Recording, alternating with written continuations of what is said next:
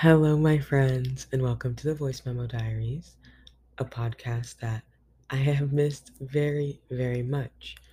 Not in like a weird parasocial relationship way, in like I very much enjoy recording these episodes and discussing these things with people.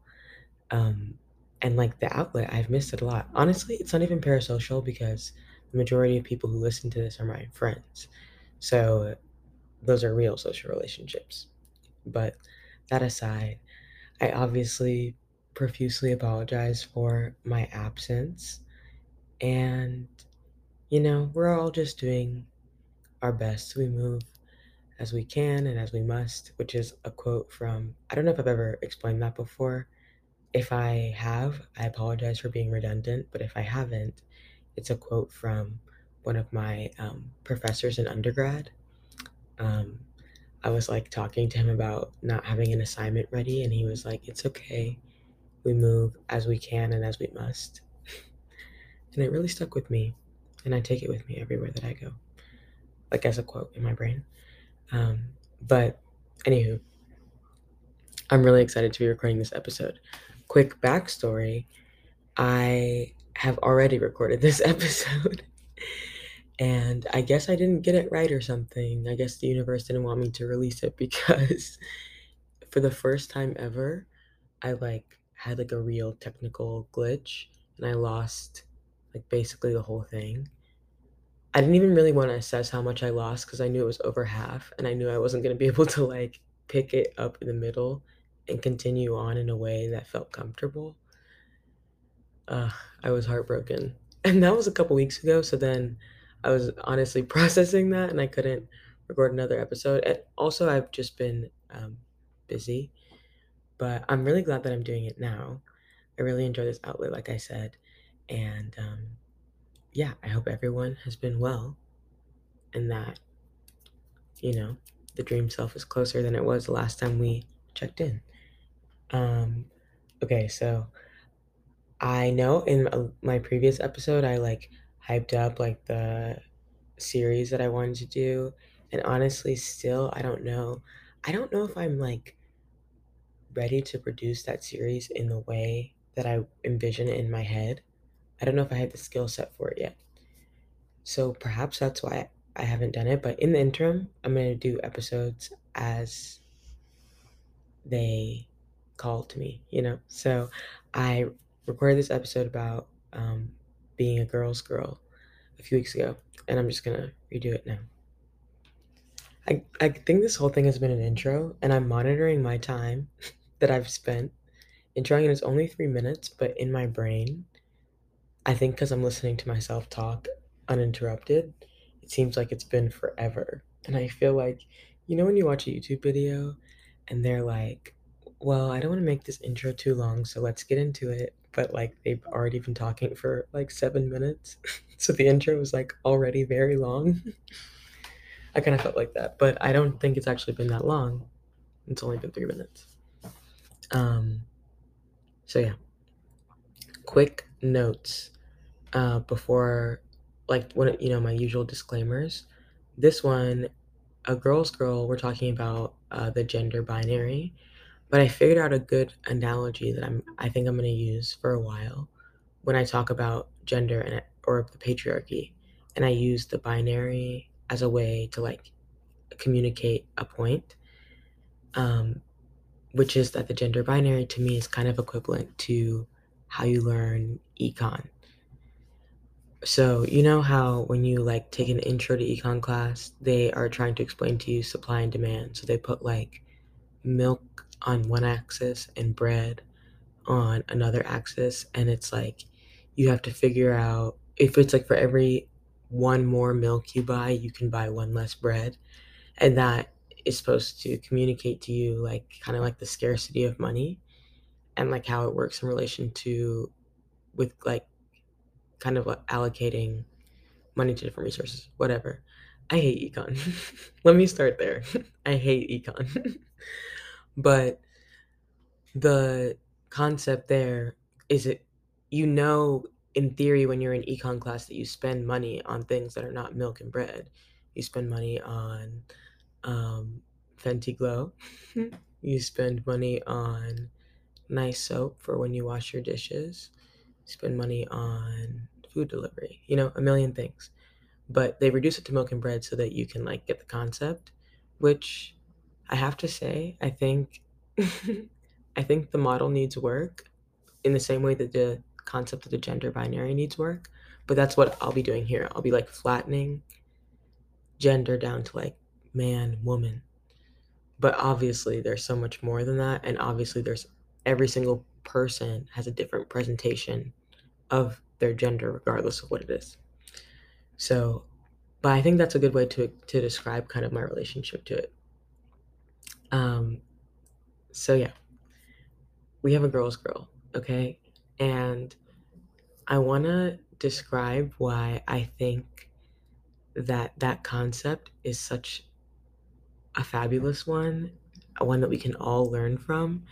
And I'll say this, I think that if you identify as not a woman, you can learn actually a lot from the concept that I'm discussing, because what to me, I'm gonna have in my notes, and my notes are minimal for this episode, but what I have in my notes is that a girl's girl is an anti-capitalist, anti-patriarchy hero.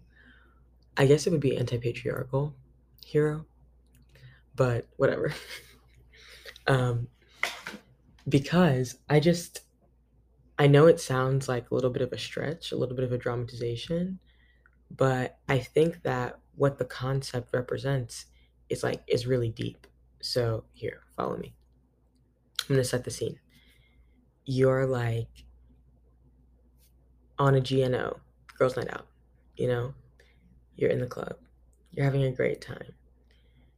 Something happens. You get a notification on your phone that in some way hurts your feelings. It's kind of ruined your good time. So you may be like run to the bathroom. You might be like tears might be forming in your eyes. You're having a moment. You're like get in the stall. You're like collecting yourself, and you emerge, and you look a little disheveled. You might have been sniffling a little bit, and there's someone in the bathroom, and they're like, "Oh, would you like some perfume or some lip gloss?" And they're like, or they say, "Oh, your shirt is sticking out right here. Your tag is sticking out," or they maybe help you fix your hair. That is like, I feel, a perfect embodiment of a girl's girl. And so, what do we have in that person? You know, in our concept of the gender binary, we only have man and woman, right? And then the male is superior to the female. So, if you are a man, you're in the upper class, and if you're in the female, you're in the class below. So, you have a person in the lower class acknowledging another person in the lower class, right?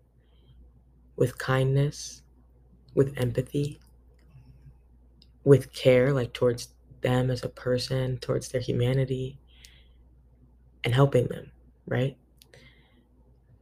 And I think it's important to note, I made the note about class because it's important to note that in the binary, right? Like, if you acknowledge the people in the lower class, then you will automatically, and you treat them with kindness and respect, you will automatically do that for the upper class. I think sometimes when we like talk about like social justice issues, it kind of gets like a little bit muddied or unclear. And I think, well, what actually happens, I think, is people are worried about like losing their own access to like power and privileges, which is, it can be a scary thing. But basically, I think we lose the fact that when I treat like the person on the lowest part of the totem pole with respect, then I will automatically treat everyone else with respect, because like what happens to the person on the bottom will, I guess it's the opposite of the trickle up effect. But if you think about it, like if you treat the person who reports to you with respect, it's understood that you also treat the person that you report to with respect because they're higher up on in the echelon, right? So I think The Bluest Eye kind of really displays that concept well, that book. Um, and if you think about the character Pecola, and how everyone is kind of like layered on top of her, but to treat Pecola with respect would be to like be disrupting the entire all of the systems that oppress her. So basically, all that to say, all that to say that I feel like um, a girl's girl, is someone who's able to look at other women and respect them, which means that she automatically looks at men with respect, which means that she looks at everyone, right? In this binary, everyone she's able to treat with respect, kindness, and empathy. And so you have some types of people who, in the binary, even as a woman, are not able to see the humanity in other women. And it's not my vision to like shame how people react to being involved in the patriarchy. I know I make mistakes in that regard every single day, as do we all. And not even mistakes, it's just like we're in a negative environment. So we got to handle that differently. And we have different ways that work for all of us. But in essence, I think that the best way, I think that sometimes people can they can absorb the narratives that they're receiving about themselves and others, and they can project them kind of like without even realizing it, because as a woman it's to my benefit to treat other women with respect, because if women on the whole, on the aggregate, start getting treated with more respect, I will go with that. A like salesy corporate term that I hear at work a lot is a rising tide lifts all ships, which I kind of hate. But in this application, I think it actually really works to describe the phenomenon, which is that anything that I do that benefits people who in this scenario are in the lowest class, if I'm in the lowest class, it will benefit me. In fact, rising tide lifts all ships, right? So it will also benefit the people who are in who are in the upper class. So this kind of like draws into how men benefit from feminism, because patriarchy is a negative thing for everyone involved. It creates this power struggle. I don't know if y'all can hear Onyx snoring. I hope you can, because it's kind of cute. But the sound filtering on this is pretty good, so perhaps not, but it's pretty loud. So, anyway, it benefits everyone involved because the power struggle that it creates means that everyone is always fighting to be kind of like at the top of the pyramid, which will lead into our next point. But think about everyone clawing up to the top of the pyramid, and think about the fact that that means that you're engaged in a constant struggle. So, regardless of how high up you are on the pyramid, there is a struggle, an unnecessary struggle, because you're engaged in the competition at all. And so, what we can learn from a girl's girl in this regard is that she sees the fact that when she recognizes the humanity in others, particularly the humanity of the lowest class, when she treats them as human beings with kindness and empathy, she is creating an environment through her actions that benefits everyone around her, right? It benefits the person that she interacts with, the you broken down, sad in the club. It benefits you. It benefits the girls that you go on to interact with, because you may treat them with more kindness and empathy. The friends that you came with, because you're a little bit more settled, a little bit more soothed. It makes like the place that you're in a better environment. Think about it like if there is someone on the dance floor crying, like the environment is not as good as if that person was like happy go lucky having a great time. I feel like that's a good, just like a good easy way to understand. It might be like a small difference, and you might not even notice it if you're someone who's like way across the room, but those small differences, they are, what is it, cumulative, and they add to each other.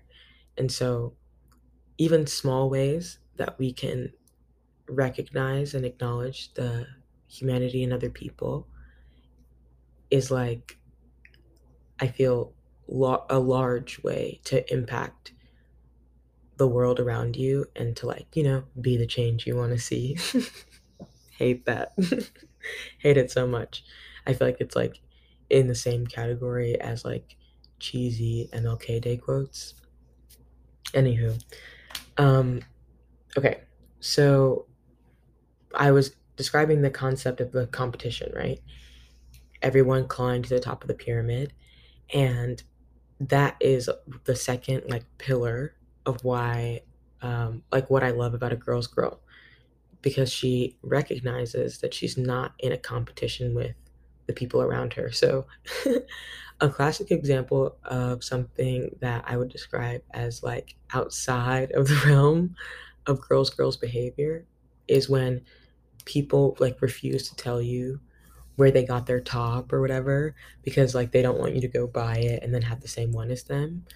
Whereas like, someone who is confident in themselves and their ability to pull off the top regardless of who else has it on would be like more than happy to divulge where they got their stuff and tell you that it's on sale and like point you in the right direction.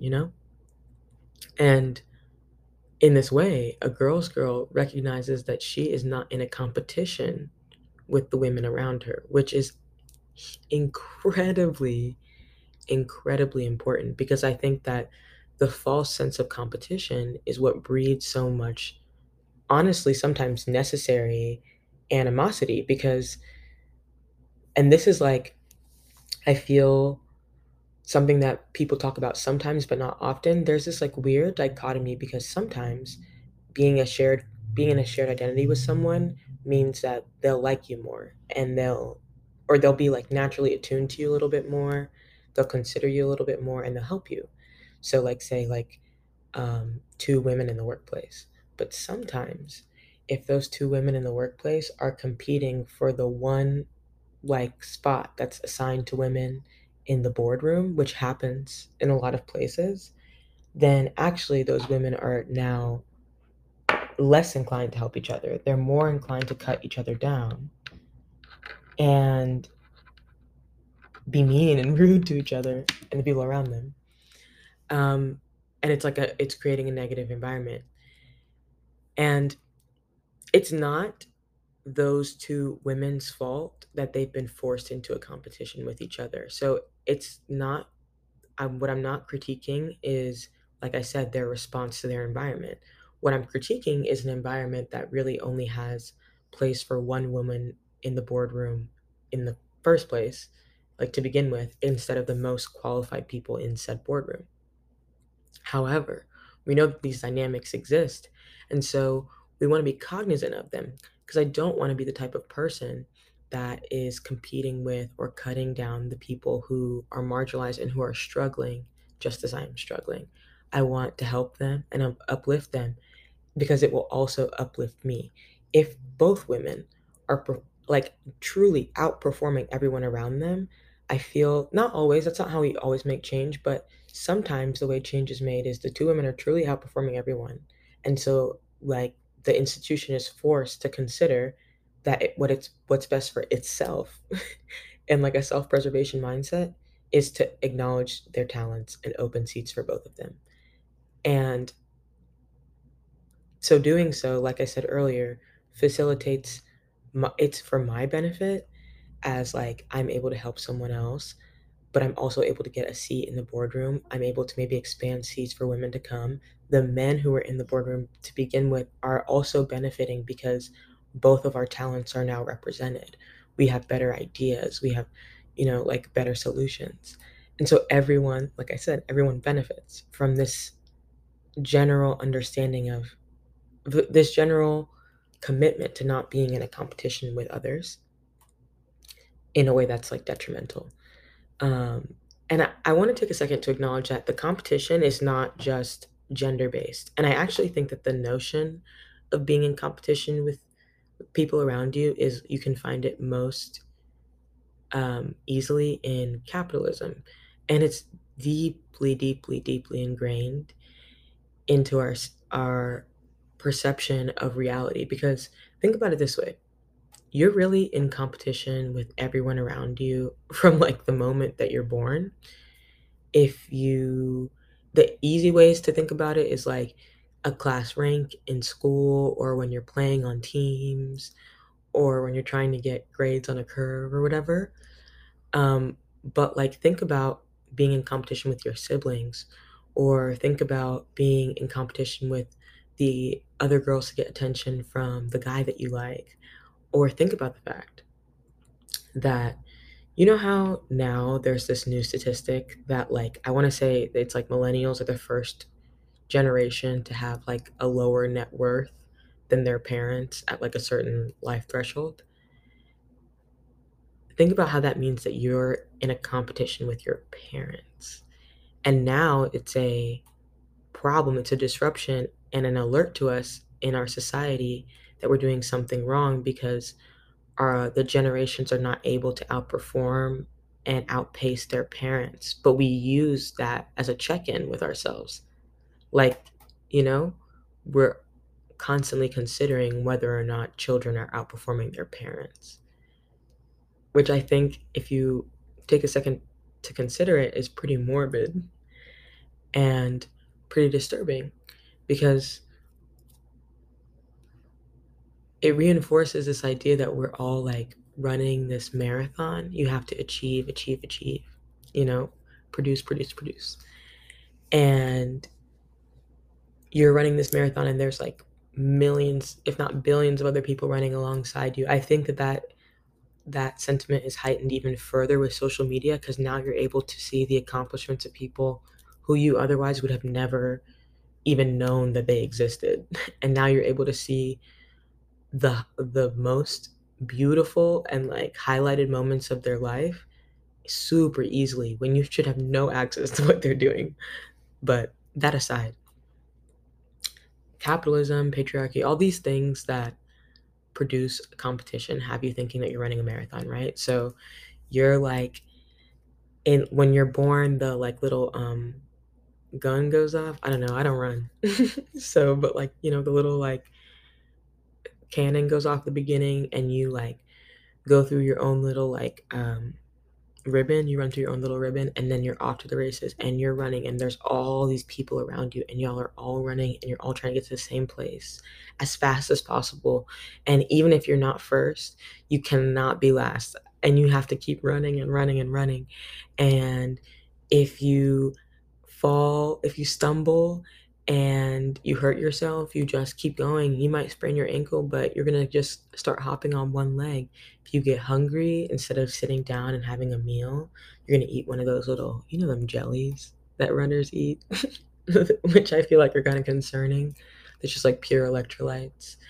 And if you get tired, you don't take the full time to catch your breath. You just like, when you just like keep running a little bit longer than you should, and then you jump back in a little bit earlier than you should. Like, and that's how we live life, because we feel like we're literally in a marathon running in a competition with people constantly. But I want you to remember and take a moment throughout your day, every day, to consider that you are not in a marathon at all. You're not running anywhere. You're not in a race. You're not on a track with any other people. When people talk about life path, like, you're on your own life path. It's distinct and separate from anyone you will ever encounter. Even if you have like a twin, you grow up to be different people. You live different lives. You're not like, there is no finish line. When you're done, you're done. You don't know when that will be. And honestly, people are scared of death, so it's like, why are you racing towards it?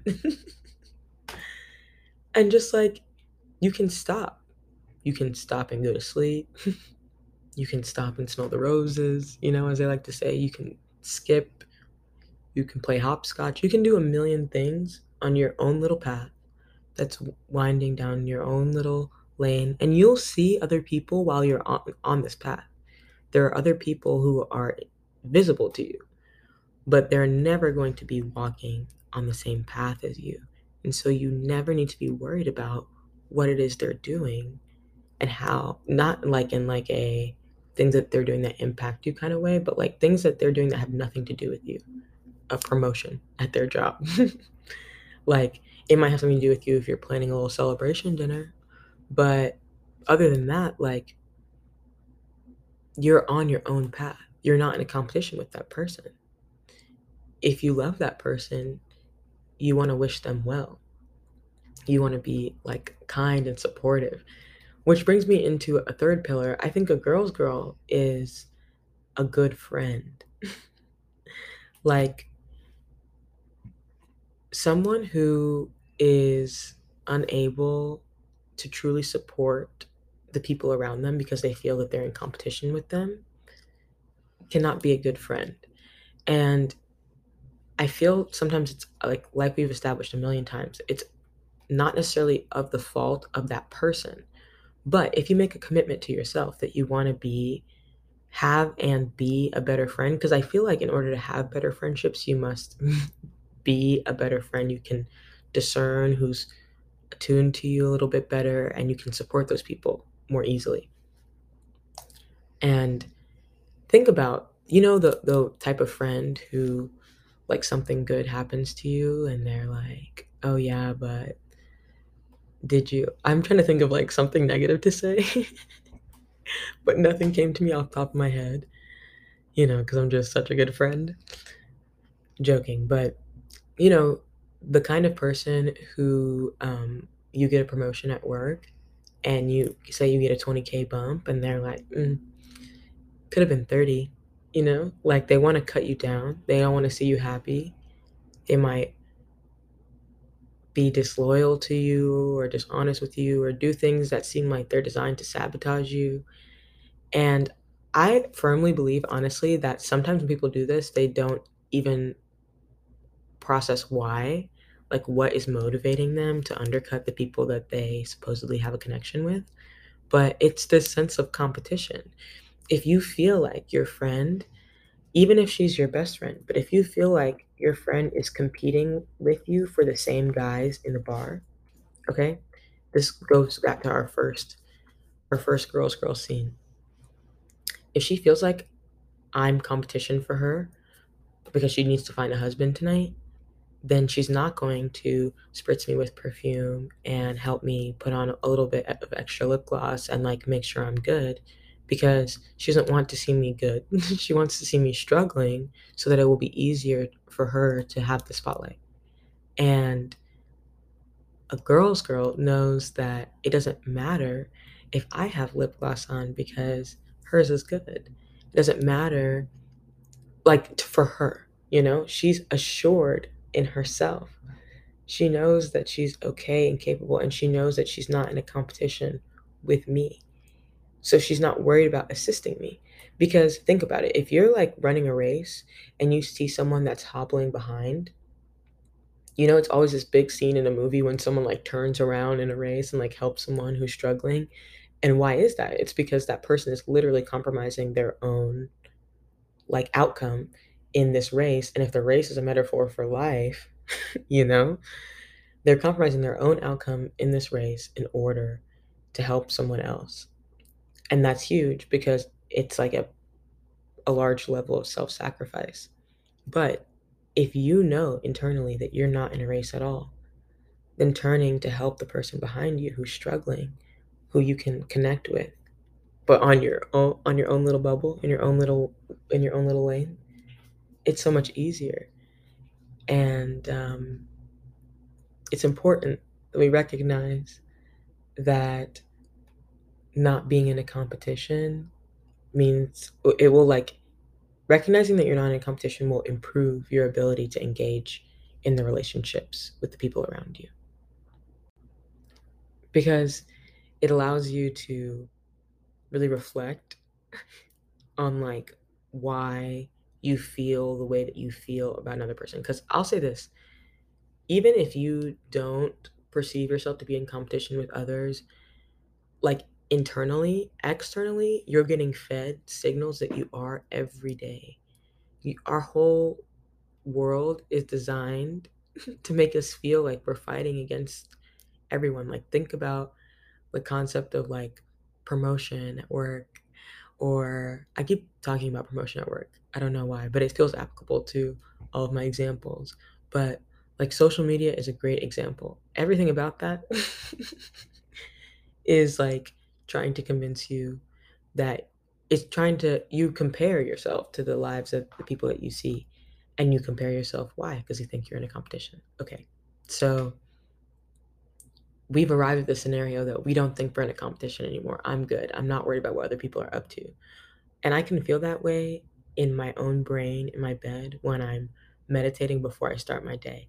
But as soon as I start to intake signals from the world around me, I'll begin to feel differently. And I will begin to feel jealousy towards other people. And that is okay. It's not an indication of the fact that you are like in the rat race, struggling against everyone else. I actually think that being able to identify jealousy, what it means, where it comes from, and how to course correct is a really good indication of the fact that you're not in a competition with others. Because you know that saying, it's like the first thought that pops into your head is conditioning, society's conditioning, and then the second one that follows is like what you think. So if you think, for instance, something negative about your body when you see it in the mirror, but then your second thought is like, let me stop being mean to myself. Your second thought is what you actually think, because that's when you have had time to process the situation. But your knee jerk reaction is going to be something that's a little bit outside of yourself, something that's been taught to you, right? So I think, hold on, I lost my train of thought. I was like really firing on all cylinders for a second there. But okay, so jealousy will happen. It's a like a natural, I feel like, response to the propaganda that you're competing with the people around you. But, you know, we take a moment to recognize why we feel that way. Why do I feel stressed when I see someone's LinkedIn update and they've gotten 7 degrees while they had 4 jobs and they're debt free, plus they have, you know, a new house, which is like an exaggeration, but sometimes it feels that way, especially like because the concept of resumes and like LinkedIn and everything is a performance. So you're just like peacocking, which you must do in order to participate in the game because everyone thinks they're in a competition. But you have to like over display what you've accomplished and over communicate your successes in order to be taken seriously. And so you say to yourself, okay, so you're on a platform. You recognize that you're on a platform that does that. So when you're on that platform, you say to yourself, okay, I feel stressed out that so and so has gotten their MBA. Why in like in their last with a fifth year after undergrad? Why does that make me feel stressed? And then you say to yourself, it's maybe because I feel a little bit worried about the fact that I don't really want to go back to school anymore now that I've exited, but I've always wanted extra degrees. So now this like push and pull of like, should I go to grad school? Should I not? Is stressing me out a little bit. And I worry about my life path and my plan. Okay, that's what's making you feel that jealousy. Now you know that about yourself. So now you can maybe journal about it. You can talk to one of your friends. You can talk to the friend who got their MBA, because maybe you talk to the friend and they're like, yeah, I think this was cool, but I would have done it this way, or I wish I would have waited this X amount of time. Like, you prevent yourself from even learning from the experiences of those around you if you pigeonhole yourself into thinking you're into a competition, or if you swing too far in the other direction and you try to ignore every semblance of like jealousy or weirdness that you feel. You also like don't benefit from that. So a girl's girl, what is she doing? I feel like I got to bring it back to her always. She's acknowledging, she might even say, okay, so in this example, when we're in the bathroom, she might say, look at you, and she might be like, she might love your dress. And for a second, she might think to herself, ah, I wish I had an outfit like that on. She looks so good in that outfit. But instead of being weird or being rude or not offering to help, instead she might say, hey, I love your dress. Where did you get it? And then you, another girl's girl, are going to respond, oh my gosh, I thrifted it, but I checked the tag and it's originally from, I don't know. I don't want to even say a brand name because, A, I could get caught up because brands always disappoint people, let people down, and you can look silly attaching your name to a brand. And B, if I get sponsorships one day, I don't want to pigeonhole myself. But that's basically the example. Someone who's willing to check in with themselves, like, why did I just think that thought? And then what can I do to ensure the best outcome for myself, knowing that I thought this thought, right? Knowing that I wish that I had an outfit like that, the best way for me to get a little bit closer to that person, to the version of myself who has an outfit, is to ask this girl right here who has it on where she got it. So, yeah, I think it's also worth noting that what I'm saying about being kind and empathetic towards others doesn't necessarily mean that you will like everyone around you, that you'll click with them, that like you'll be besties. That's not what I'm insinuating. Like, there's some people who have an ability to be friends and make true authentic connections with a lot of people that they encounter, and there's some people that don't, and I feel like we're all like a little bit in between. But what I'm talking about is not being nice. Being nice is a superficial thing, right? It's like it is it could be the same actions, asking you if you're okay, helping, yada yada yada, but the intentions are a little bit different. I feel like being nice is for the perception of others, and being kind is for the reception of others, perhaps. Like, I feel like you are nice to receive positive feedback, and you're kind to put something positive out into the world, right? So this means that you respect the people around you. It doesn't mean that you have to jive with the people around you, because I think sometimes too, like, well, women are already socialized to accommodate. And that's actually like really interesting and something that I'm thinking a lot about recently. But because we're socialized to accommodate, I don't think that a lot of women have actually a problem with like literally being polite to the people that they encounter, right? But it's past that. It's being like genuinely and truly like concerned for the well-being of others, genuinely caring about people that you interact with. That I feel like comes from mutual respect.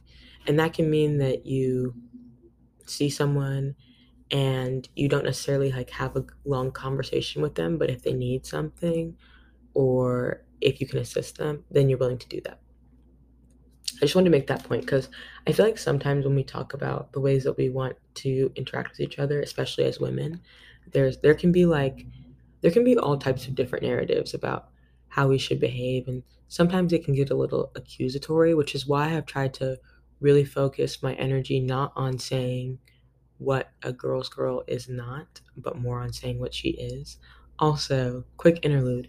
The fact that I've recorded this episode 2 times now means I've said the phrase girl's girl so many times that it kind of doesn't sound like words to me anymore.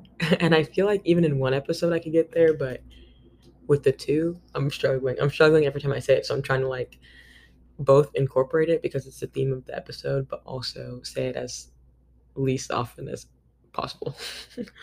um, but yeah, I feel. Oh, I have one last point. What I have written in my notes, I don't even know how to transition into it, so I'm just gonna tell you. But what I wrote is watching out for other women makes it easier to watch out for yourself. It affirms your intuition and it confirms your reality. And what I mean by this is that when you are like attuned to and kind to and respectful to the people around you, and you're cognizant of that, you also, I feel like, learn what it means to be those things and how you want to receive those things from other people. And you're able to communicate that and stand up for yourself. So, for instance, now that I am aware of the fact that sometimes I struggle to communicate how I feel, or especially when I feel like disrespected, I'm like hyper aware of it now. So I think I check in with myself a lot more often. I'm like, do I feel disrespected in this moment? And if I do, especially say for instance, I'm like in a conflict with someone, if I feel disrespect, if I check in with myself a lot more often, then I'm more likely to realize, oh, I do feel disrespected right now. And then I'm able to communicate that with the person I'm in conflict with. And then I'm able to move past it, or at least get it off my chest or whatever, and do whatever steps come next. But being attuned to it in the first place makes me more likely to perceive it, more likely to catch it, and then more likely to address it. So, in the same way, being attuned to being a kind and respectful person to all of the people around you, and that's key. Because remember, a girl's girl is not just, she doesn't just look upwards towards being respectful and kind only to men. She is kind to the lowest class of people and therefore to everyone, right? And not only will I feel like, not only do I know that it actually like in real time will generate better responses from folks, like when you're kind to people, they're more likely to be kind to you, but I think it also will teach you how you want to be received. And it will make the experience of living life like a little bit gentler, in my opinion, a little bit kinder, um, and just more pleasant. Um, yeah, I think I got through all of my points, and I must tell you, dear reader, a la Bridgerton, that I like woke up this morning as a stretch. It was like the middle of the night, and I just accomplished a bunch of tasks, and then I did a yoga class, and then like a virtual one, and then I was like, I'm gonna record my podcast episode. So I'm proud of myself for doing it, but it is kind of a weird hour, so I'm not sure how coherent this episode was, and I didn't have really well baked out notes, but I feel confident that I was able to communicate what I set out to do. So, with that being said, if you feel like I communicated something to you, if you want to talk about it, you can always email me at thevmdiaries@gmail.com, 2 E's like the stallion. And you could leave a review on the podcast. That'd be so kind of you. We love a review on the podcast. You can do that on Apple Podcasts, and you can rate it on Spotify. And you might be able to leave a review as well. But even if you don't do anything of those things, which I highly encourage you to do so because they're very kind, but even if you don't do any of those things, I thank you for giving me some of your brain space today, some of your time, some of your energy. I really appreciate it. It's precious. And yeah, I hope that you've been well. Let me know if any of you have like requests for specific stuff you want to hear. I'm kind of toying with what type of episodes I want to do in preparation for the episodes that I like have backlogged planned out. But yeah, so I was thinking maybe about doing like a Q&A, which might be fun or whatever. Just let me know. But yeah, thank you for your time. Thank you for your energy. And I hope that in the near future, you're able to do something that pushes you a little bit towards your dream self. And also, I hope that in the near future, you do so by being a girl's girl. Okay, thanks for listening. Bye.